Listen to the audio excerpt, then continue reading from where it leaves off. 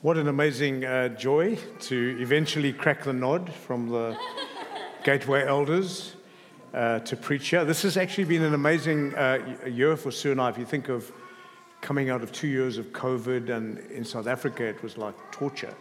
But this year I've traveled more in this year than in any other year, which is quite cool to get back into seeing what God is doing in the world, but also some delightful little firsts. I caught my first Maui with you on the boat in North Carolina, 40 miles out to sea. He caught many, but I just felt the thrill of my first opportunity to catch. And then we had it like a sushi and all of that. I know you're hungry. I know you want to get home for lunch. And then in July this year, Ryan Termeshuizen managed to get us tickets to the British Open.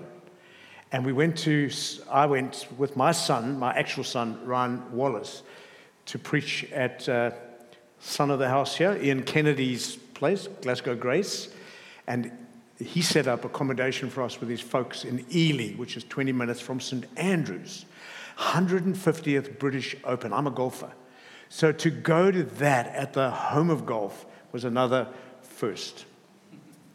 And then I've just been with Piet Wallace in Switzerland at his church last month, and their bunch of men took me down to Monza. I know I'm just feeding your green eye, your envy.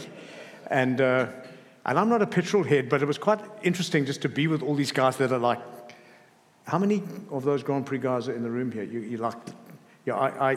I understood why for the first time. We were in the actual stands looking over the pits when all those dudes, I'm now like a seasoned, like I know all the names of the drivers and all that. Not quite. But hey, first opportunity here to preach in Gateway.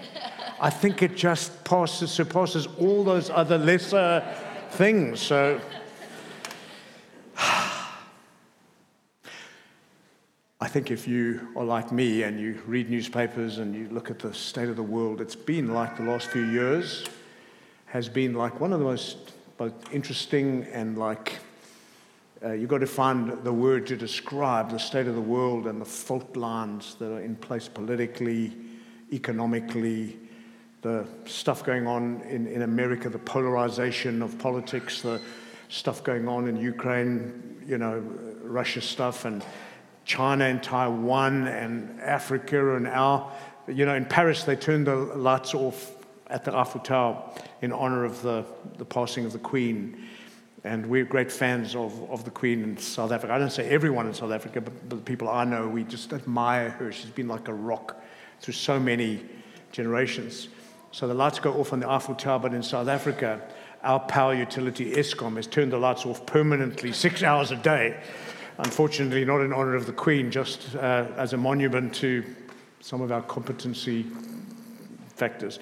All that to say, we're experiencing a world that is like best described as, I just use the word crazy, because in my 67 years on the planet, my adult years particularly, I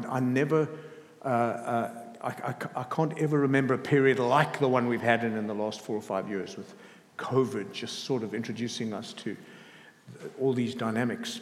Do you ever feel like that's a good word? You might have a better word, crazy, for the world, but that's kind of the easiest way. And I'm hoping today to preach a message from the book of Jeremiah with gospel application that will make us less overwhelmed by the world and less underwhelmed by Jesus.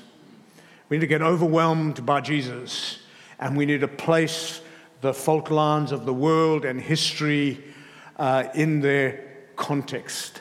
And I'm hoping that we'll freshly find the sufficiency of an understanding of God's sovereignty. So I want to read Jeremiah chapter 29.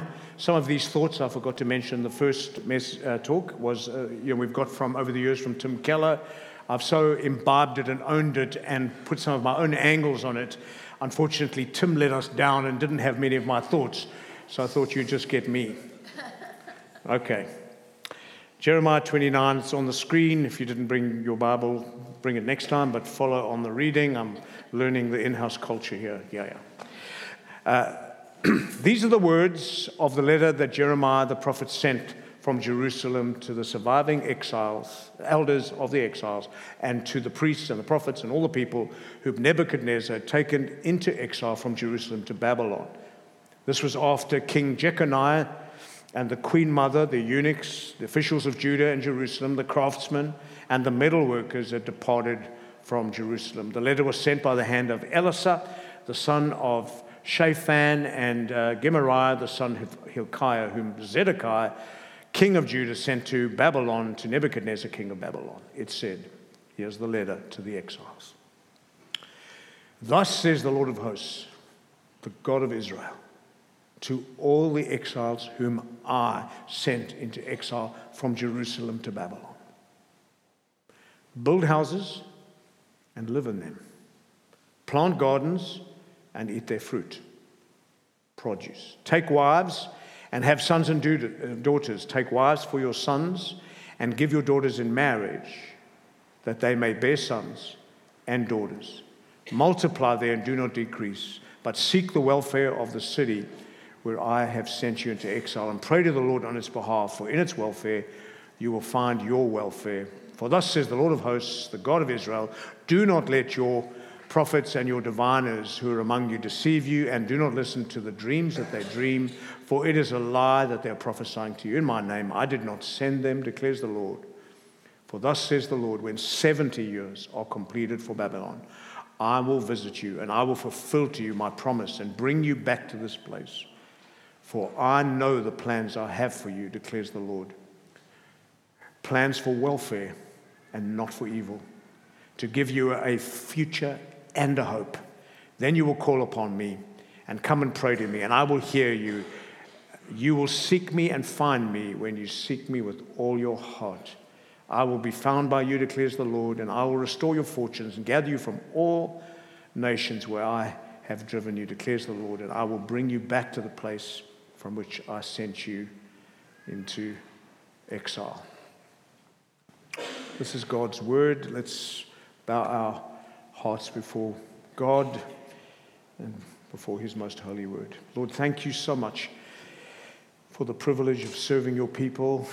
I humble myself before you and pray that you would choose in your grace and goodness to feed your people, strengthen your people, nourish your people, secure your people through this message today.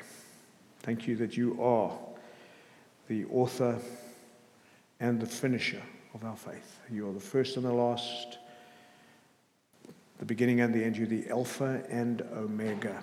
You're the one who started it all. You get to finish it all, climax it all. And at the end of history, we will be amazed at how wonderfully you do that. So we welcome your Spirit into this room. We ask you to help us in both my speaking and our listening together, and that Gateway Church would be significantly strengthened for those plans and purposes that are in your heart for this church going forward. Everybody said, Amen. Apologies from Sue, who's not with us, my wife of 46 years, mother of 2 children, 6 grandchildren, amazing person.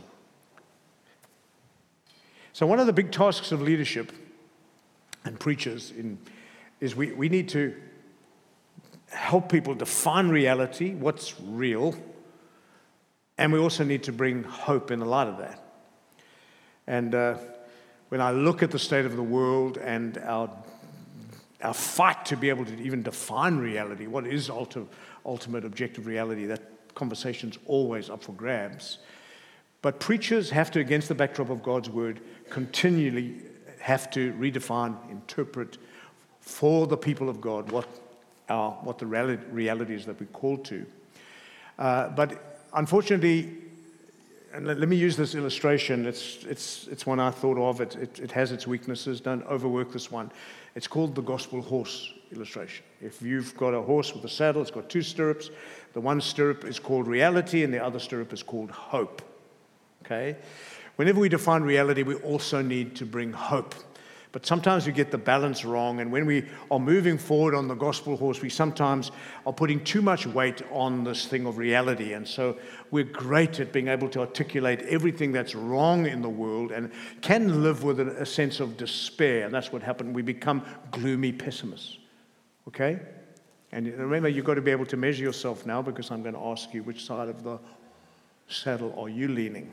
And then on the other side, you've got people who just have to have hope. They just can't bear the thought of not having a happy ending to everything. And so their desire, when they read a newspaper, they just read all the things that are wonderful and glorious. When they read their Bible, it's all the promises underlined that make for a better life and reduce our sense of discomfort or pain. What's wonderful about the scriptures is that the way God speaks to us in a broken, crazy world is He never gets us to want to neglect or ignore reality, but neither does He want us to become, so consumed with, health, wealth, and prosperity, and the fairy story ending for everything, that we live,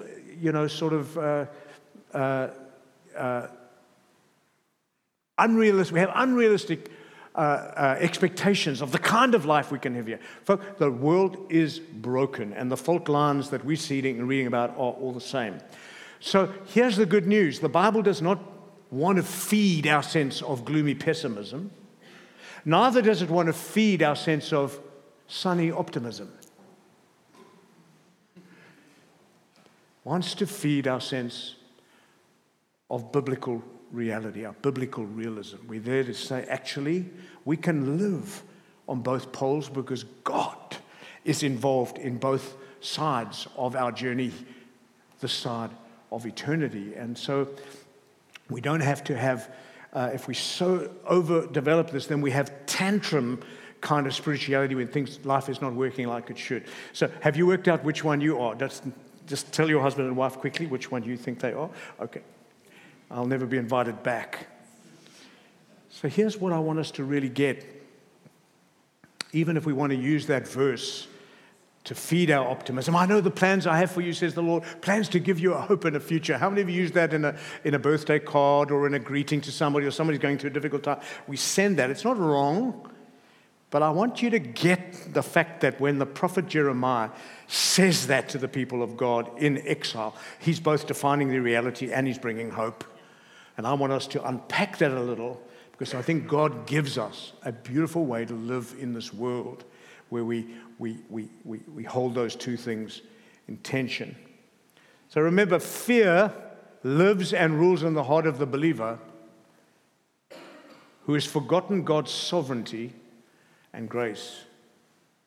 And if left to myself, I really should be afraid. But the good news of the gospel is that God in Christ has not left us to ourselves. He's gate-crashed the world. He came and lived among us. He's raised from the dead. He's the head of the church that we're a part of. He has not left us to ourselves to make our way in the world as though He were not a living reality in our lives. The message of the gospel is that I have not been left to myself. I've been called to a life that is in union with Emmanuel, the God who is with us in all the seasons of life. And so security is not the absence of danger. Security for us who believe in the doctrines of sovereignty of grace, our security is defined by the presence of God in the midst of all the craziness and uncertainty. It's who's with us, friends, that is going to take us forward. So a bit of a background to Jeremiah chapter 29. Your homework is chapter 26, 27, 28. You will read it by 3 o'clock this afternoon. Okay, when you've got a gap, read it, because it really is intriguing. What goes on there is what I call the prophecy wars between a company of prophets under the leadership of Hananiah and Jeremiah, who in his moment is defining the reality and is trying to bring hope. Hananiah is only wanting to bring hope. He's telling everybody, you're only going to be in captivity for a short amount of time, and everything's going to be hunky-dory. Is that a term you use here, hunky-dory? Everything is going to be very wonderful, and it's going to be joy on steroids. And without drugs. And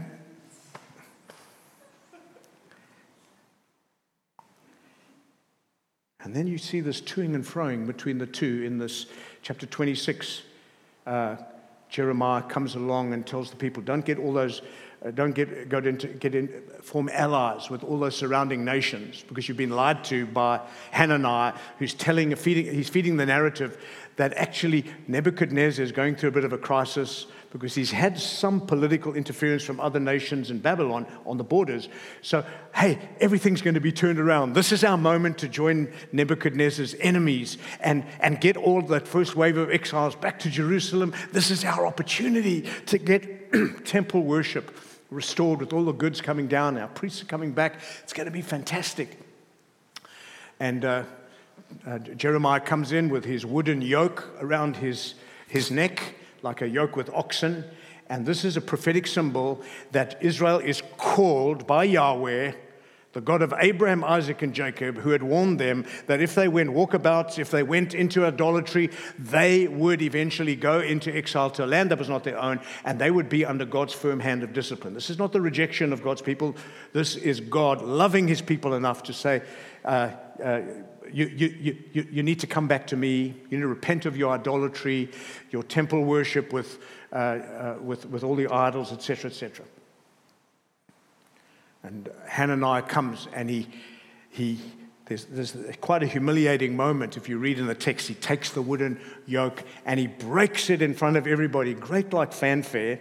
You've got to be very careful of people with a lot of exhibitionism. Sometimes the exhibitionism is camouflaging a whole lot of rubbish.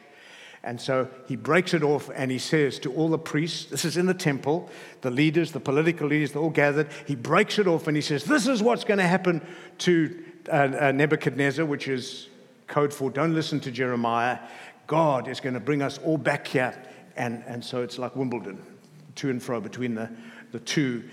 Jeremiah listens to this, and he actually gives an amen to Hananiah, but it was a little bit tongue-in-cheek. He said, amen, I wish it was so. And then he goes off home and humiliated, and then God comes to him. I love it. Sometimes you've got to just wait for God to come and speak his word. And God says to him, go and tell Hananiah that what he's spoken is not true, that I didn't send him, and that he's going to die for deceiving my people. And so Jeremiah always has a tough task. He's always seemingly swimming upstream. He has a hard message that he has to carry, but he carries it faithfully. He's one of the heroes of the faith. And he goes down, he tells Hananiah, what you're doing is deceitful. Now, the problem is that there was a home game in Jerusalem where Hananiah is prophesying to the locals, but he also had this entourage of prophets that had gone in the first exile, and those guys are drip-feeding the lies and undermining the flourishing of the people of God in exile.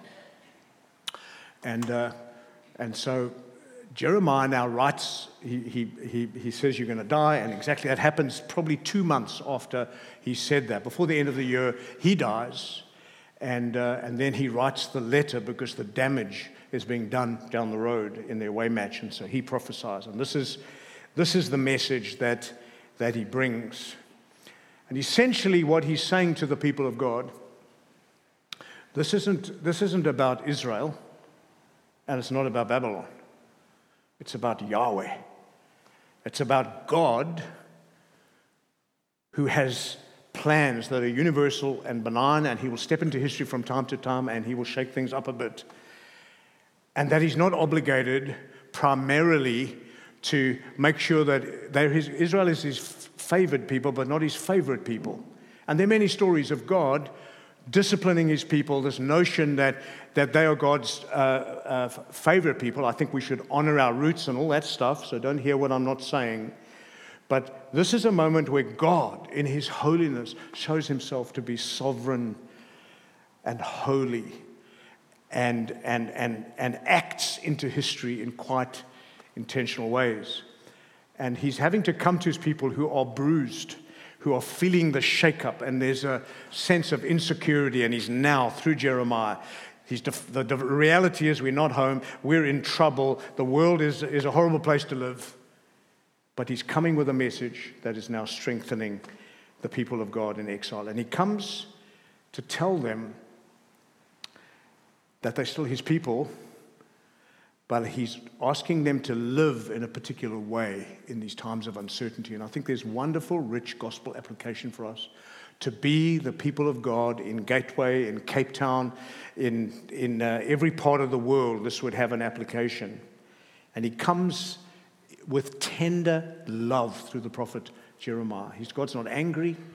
There's tender love. And what he asks the people to do is totally countercultural, counterintuitive. Who would think of this way to live in a broken world? And so the letter starts with, he is addressed to all the people whom Nebuchadnezzar had taken away from Jerusalem. Verse 4, it says, thus says the Lord, the God of hosts, to all who were carried away captive, whom I have caused to be carried away from Jerusalem. It wasn't Nebuchadnezzar. Nebuchadnezzar is just a pawn, somebody God uses and ultimately bears witness to God's work in the world, because we can't get sidetracked. But here's what God says to his people. 5 things. Number 1, he says, build houses and settle down. Plant gardens and eat their produce. Get rooted, socially, economically active. He's saying move all the way in a world that's crazy and uncertain. Don't withdraw. Don't move to the margins. Don't say, oh, I don't want to be in this horrible world. Give me a nice island somewhere where I can just live and put up the walls, and hopefully it can be in a Gulf state or something like that.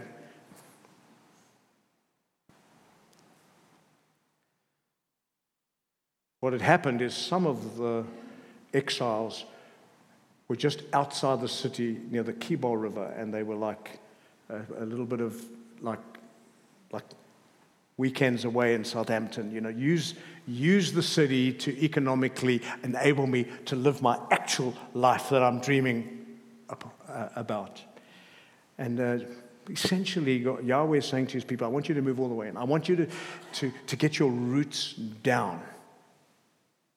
He's trying to remind them that if they're his people, here's the beauty, is his people can flourish anywhere, whether they're in Israel, in the safety of their best memories, or whether they're even in exile. Yahweh is with them. He wants them to know. It doesn't really matter the state of politics in the nation, the state of economies. Yes, those things affect us, but what Yahweh is wanting to feed is that Israel has always been a fruitful vine. He says to Joseph, you're a fruitful vine near a spring growing over a wall. He says, I want you to know there's enough to sustain you no matter what happens. It's a fruitful vine. And vines, I've just been at a wine farm fairly recently in the south of France. I know I sound like a jet traveler everywhere. I don't believe that. It's just a blessing. It's another first. In a vineyard, a 60th birthday. But one of the winemakers there, he took us to this. He showed us why they don't water the vines. I thought, how will the thing survive? How will it grow? And he said, no, we don't water, because if you water vines, the soil only has about 2 or 3 meters of actual water. And then the vines get lazy and their roots go sideways. They don't go down. He says, so hardship and no artificial sustaining of the vine itself in its genetics has a very healthy ability to survive. Folk, I hope you can hear that the church Jesus is building has got a very healthy spiritual genetic that can flourish and survive no matter what. It's done it for 2,000 years. And just because the world is crazy does not mean the world in which we are doing life and ministry is under threat. We're designed for hardship and difficulty. We're just not used to it. And I think you grow more in a fiery furnace, metaphorically speaking, than in a jacuzzi. The only thing that grows in a jacuzzi is algae. Okay. So why do we want to move all the way in? Get rooted in this beautiful city of Poole. I mean, I went there yesterday. Let me just whinge a little. I've been here 3 times. Okay? Matt has never taken me to show the harbor. I've never seen the harbor. It is absolutely stunning and beautiful. I walked on the beach through the Boer for Goose. Who has a male dog called Goose? Okay. I love the dog. Yeah, that's a beautiful dog. Such a nice dog. I'm staying with our better behave. Okay. I'm just saying, there are people that have to, that could live in far worse places than here. So when we start to always think through the lens of economics, we've got to ask some simple question. God, where have you called me? And we've got to commit to being God's people in that place. We've got to develop a theology of place. Acts 17, that says he has determined the exact place and season where we should live. And he's done that so men might call upon him. We're in where we are, not primarily to exploit the city and the place for economic benefit. We're there yes, we need to become economically active, but be a presence that's there for the long haul unless God moves us elsewhere. And you can come to the UK if you're South Africans. I don't want anybody feeling bad. You can leave the best place in the whole world to come to the second best place, and God can work so wonderfully in you that you're feeling like it's the best place in the world. Okay, Grace, forgive me for that. Here's the point. Why do we do this? Because Jesus moved all the way in. From the throne of glory, he came into history.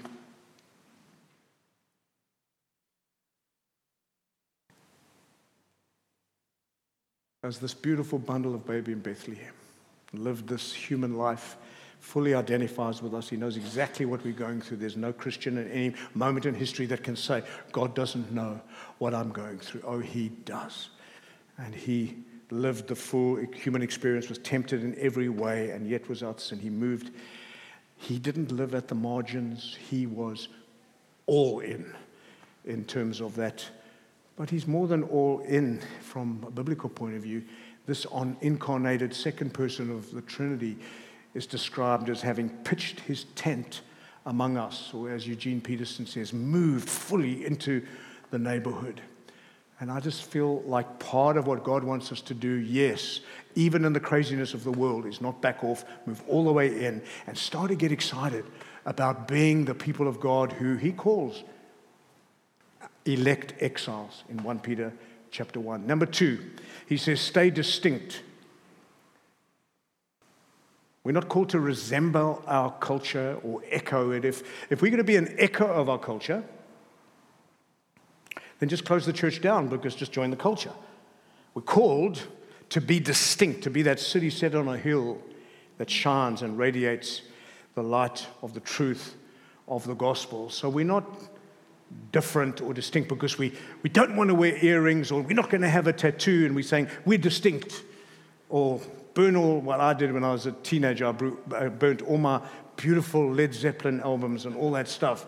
And now we go and buy them, or not necessarily, no, the Who and, okay, now let me get there. The point is, the kind of distinctives we've got to remember is that Nebuchadnezzar had a plan for the people of God in Israel, and his plan was to assimilate them into the culture. So he didn't just kill everyone. No. This was pure gold. What was the pure gold? The cream of Israeli society, pure gold. The guys who were he had the political leaders coming down. Maybe they could be re-educated in the Babylonian system of things. The priests, maybe they, over a period of time, would just give up on Yahweh, and they could, learn a few tricks from the Babylonians. But they really wanted the next level. They wanted the craftsmen, the metal workers. They wanted those guys. That's the equivalent of the high professionals of the day.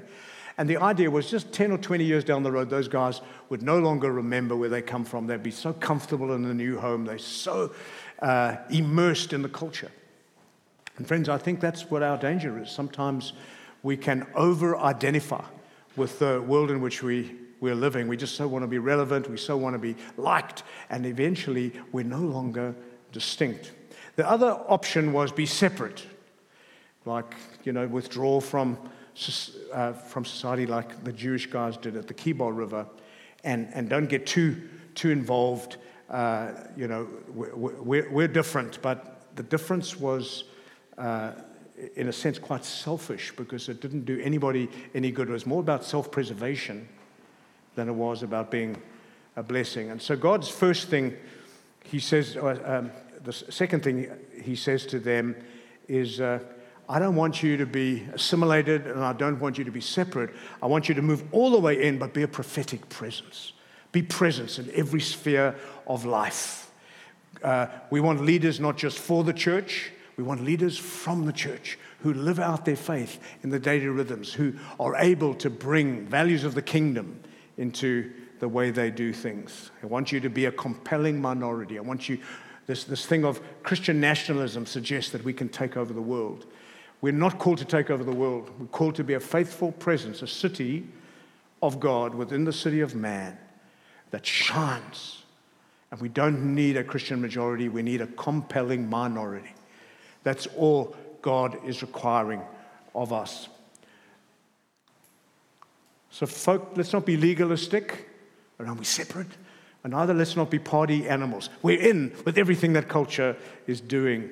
Let's become an army of subversives who people have to work out. What is it about these people? They're so kind, they're so engaging, they're so servant-hearted, they're not throwing tantrums when things are wrong in the state of the world all the time. They're mysterious, they're truthful, they're witty and joyful. It's an unusual breed. They started to think, who are you guys? Where do you come from? Take me to your leader. Folk, Jesus was totally distinct. More than that, he was in a different category of distinct. He was other. He was able to hold in tension the beauty of holiness without walking around with lightning bolts with everybody who didn't measure up. He was able to flesh out in the incarnation perfect holiness in a way that was accessible. Come to me, all you who are labored and heavy laden. I will give. The holiest, purest, most other person is saying, I want to include you. True Christ-likeness is magnetic. And we want that kind of distinctiveness that draws people, not pushes people away. People said of him, never a man spoke like this man. Thirdly, Jesus says now, or God says to people, there's a Jesus application, increase, do not decrease in number. Take wives for your sons and give your daughters in marriage so that they too may have sons and daughters. Multiply there and do not decrease. Now, there's nothing prescriptive in this, but it seems like if ever there were a season or a moment in history to say, we're not going to have kids because the world is just so poofy and broken, and I just don't want any of those kind of risks, and so we're just going to look after ourselves as a couple. I think there are times, and sometimes it's through no fault of anybody that we don't have kids, but I think I want you to see God is not particularly worried about where we can grow large, flourishing families that are a blessing to the world. And everybody said? Two of us. Okay. Folk, raising godly, servant-hearted families is a privilege and a joy. Yes, there's hard work. Yes, parenting is hard work. Yes, parents are hard work. But I want you to see God is not like backing off from the world and saying there's a way, a time. Now, if you're going to grow big families, I want to put it to you by extension, we should be wanting to build flourishing, growing churches. For heaven's sake, folk, we are not planting bonsai bushes. We're not manicuring nice, tidy little groups of disciples all behaving nicely. No, we're the people of God who designed to grow over walls. It's a fruitful vine that grows over walls of diversity, walls over cultural pushback. We are designed to flourish. I'm going to take this time off my preaching time.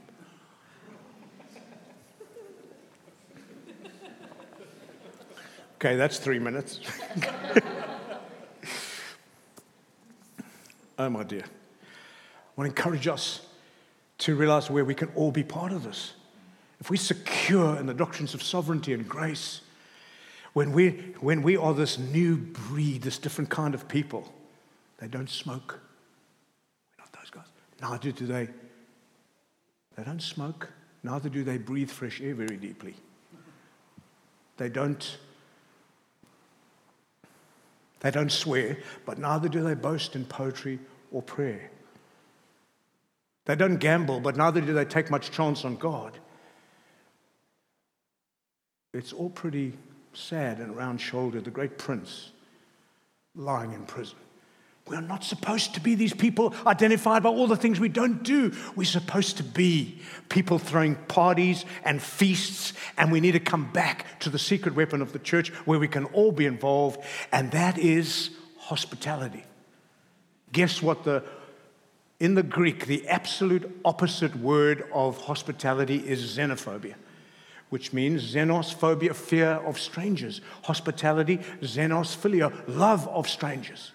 We're supposed to be loving. Yes, we can have our bring and share meals. Yes, we can have lots of meals together.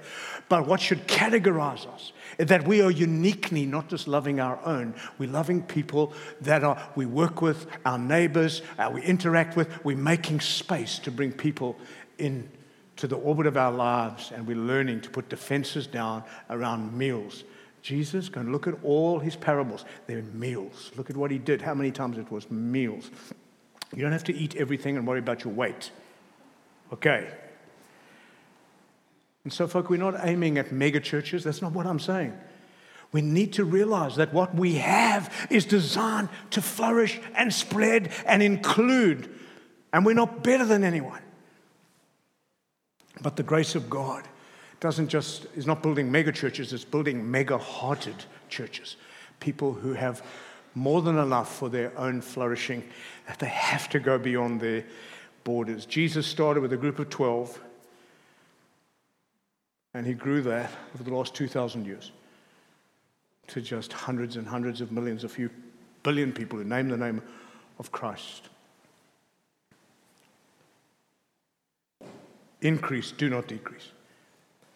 Fourth one is seek the shalom of the city. Seek the peace and prosperity of the city to which I've carried you into exile. Pray to the Lord for it, because if it prospers, you too will prosper. This is unique in ancient literature. Totally counterintuitive. How do we pray for the guys who've just killed our aunties and uncles and kids and family members in Jerusalem? Now we're in this new reality, and we've been called to now love our enemies. Sounds like we needed to be the city within the city, not the city on the outskirts, not the city removed, the city of God within the city of man. Augustine's famous call in his book, The City of God. We too know that even there, as we pray, our shalom, or the shalom God has, is not just for the Babylonians. We want the shalom of the city, the flourishing in every dimension of life. God says, if you see that happening, you need to know you are going to get some shalom. And we can have a shalom out of a relationship with God, but God wants us living in the world where we're making a positive contribution, where we're adding value. How many of you know that it felt like the world kind of closed down during COVID? Do you remember that? Sort of wondered. I mean, Sue and I had some moments where we just sobbed.